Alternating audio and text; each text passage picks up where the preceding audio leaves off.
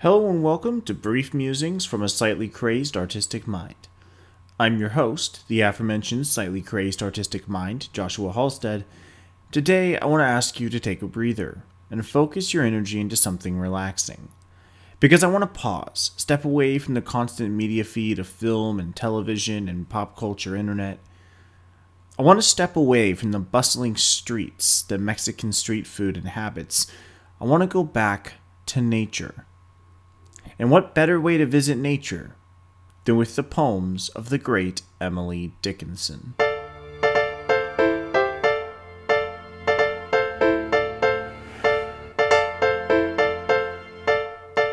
Emily Dickinson is one of those poets who everyone has heard of, and it's quite likely you know a few of her poems. You probably had to recite or study one of her many works at some point during grade school.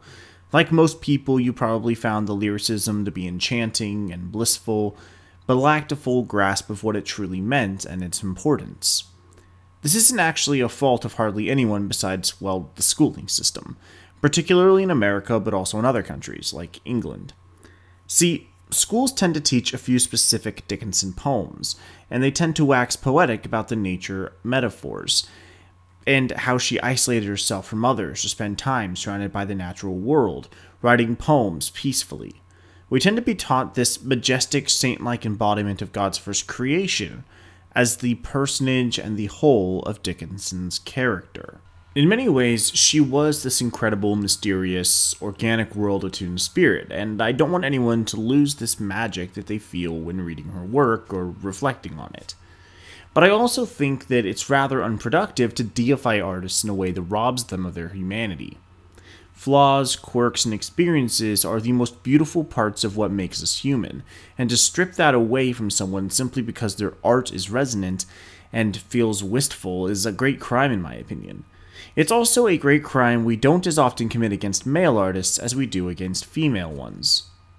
We openly discuss the many faults of John Donne, for instance, and his great debauchery and poor behavior before becoming a cleric in the Catholic Church. It's quite well known that Edgar Allan Poe was an alcoholic with severe mental illness who married his cousin. The fact that Henry David Thoreau was actually quite hypocritical, a man who wrote great novels about the importance of self-isolation and surrounding oneself with nature, but actually lived a relatively close-to-town life, often went into town and had visitors from town, is so baked into modern society that there are jokes about it on late-night television. So why has Emily Dickinson been discussed and taught as a mystery so much? Well, firstly, there is a lot of her life that is actually a mystery, for the simple reason that she never intended to be a famous poet.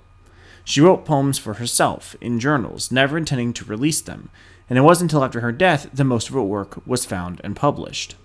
That being said, in scholarly circles, plenty is known about the iconic writer, but much of this has remained less common knowledge than information on the lives of her contemporaries. I would like to dive into her life and work now, but I'm going to center a lot of this on the symbolism in one of her poems specifically, that being number 214, or I Taste a Liquor Never Brewed.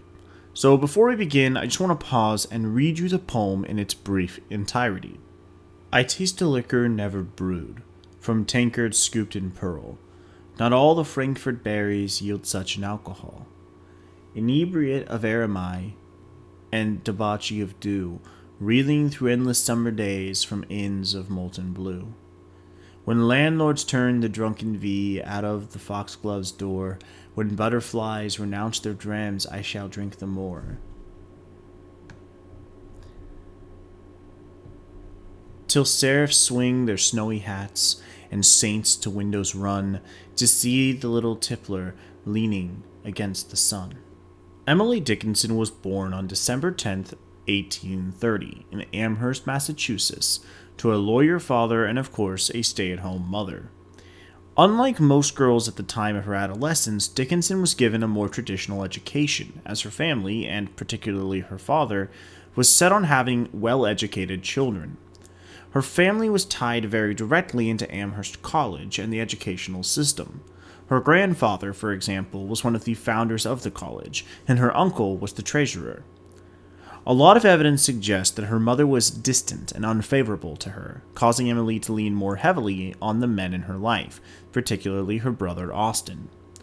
In her teen years, Dickinson attended Amherst Academy, where she spent 7 years altogether, studying a wide variety of subjects, including literature, philosophy, arithmetic, and botany. She was considered quite an adept scholar at the time. Unfortunately, Emily also had a tendency to fall very ill very often. In April of 1844, her cousin Sophia grew sick with typhus and died, which led Emily into an existential crisis.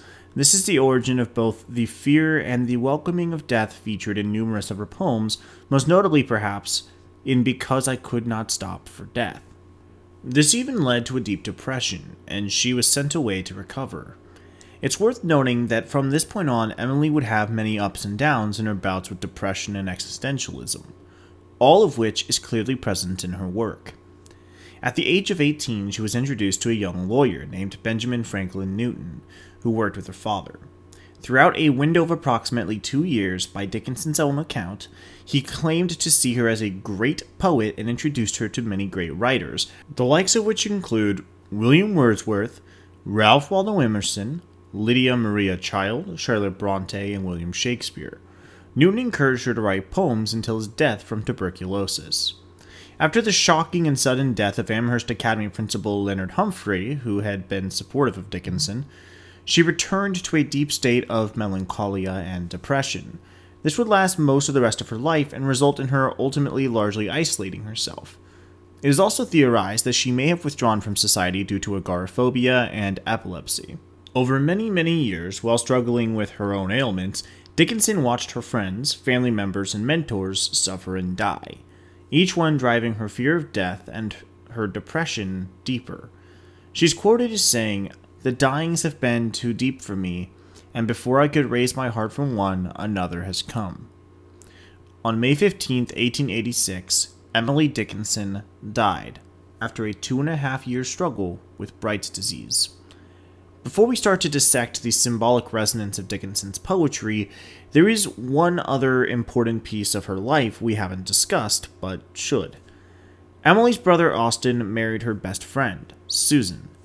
Throughout her life, Emily wrote substantially more letters to Susan than anyone else, and there was a closeness and intimacy in their letters that has led many literary historians to hypothesize that the two were actually romantically involved in some way. While this is not explicitly shown anywhere, evidence can be found in some of the lines in her poetry which seem to hint at an attraction to the female physique. And now, on to the actual poetry of Emily Dickinson. During her lifetime, only 10 of her poems were ever published, all done so anonymously and heavily edited to match traditional conventions. The poem from earlier, for instance, had the ending of the first stanza edited for its publication in the magazine, Springfield Republican, which was run by her friend Samuel Bowles. These lines were changed from, "Not all the Frankfurt berries yield such an alcohol," to, "Not Frankfurt berries yield to sense such a delirious whirl." When studying the work of Emily Dickinson, most scholars split these works into 3 periods. First, poems written before 1861.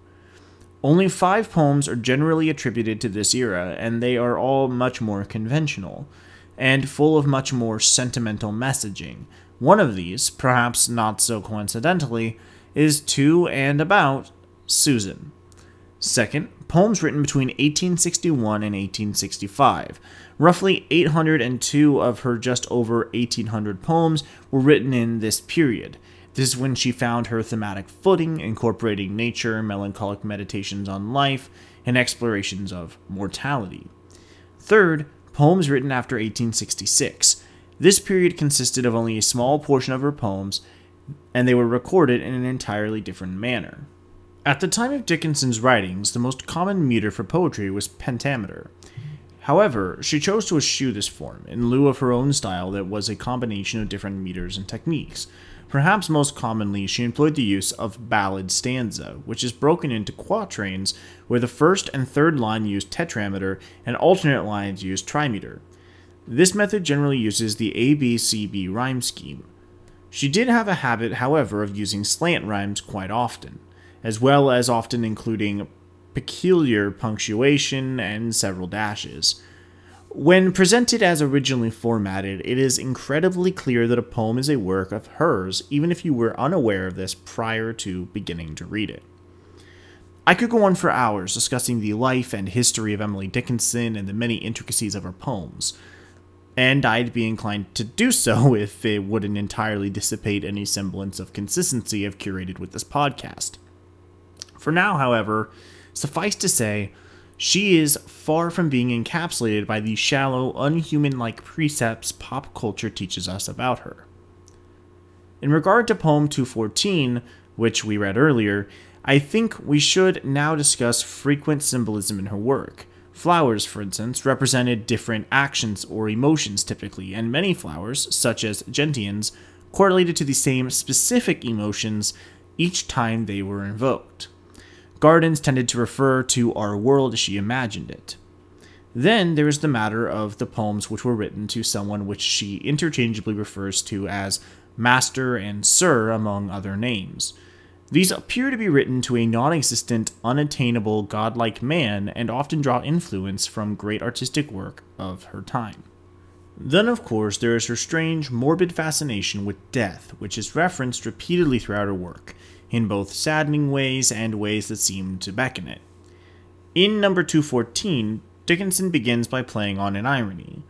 She is drinking something never made, yes, on the surface, an irony on its own, but then take into account that the poem, and especially the first stanza, is presenting her as inebriated, though the indication of the text is that she's actually sober-minded.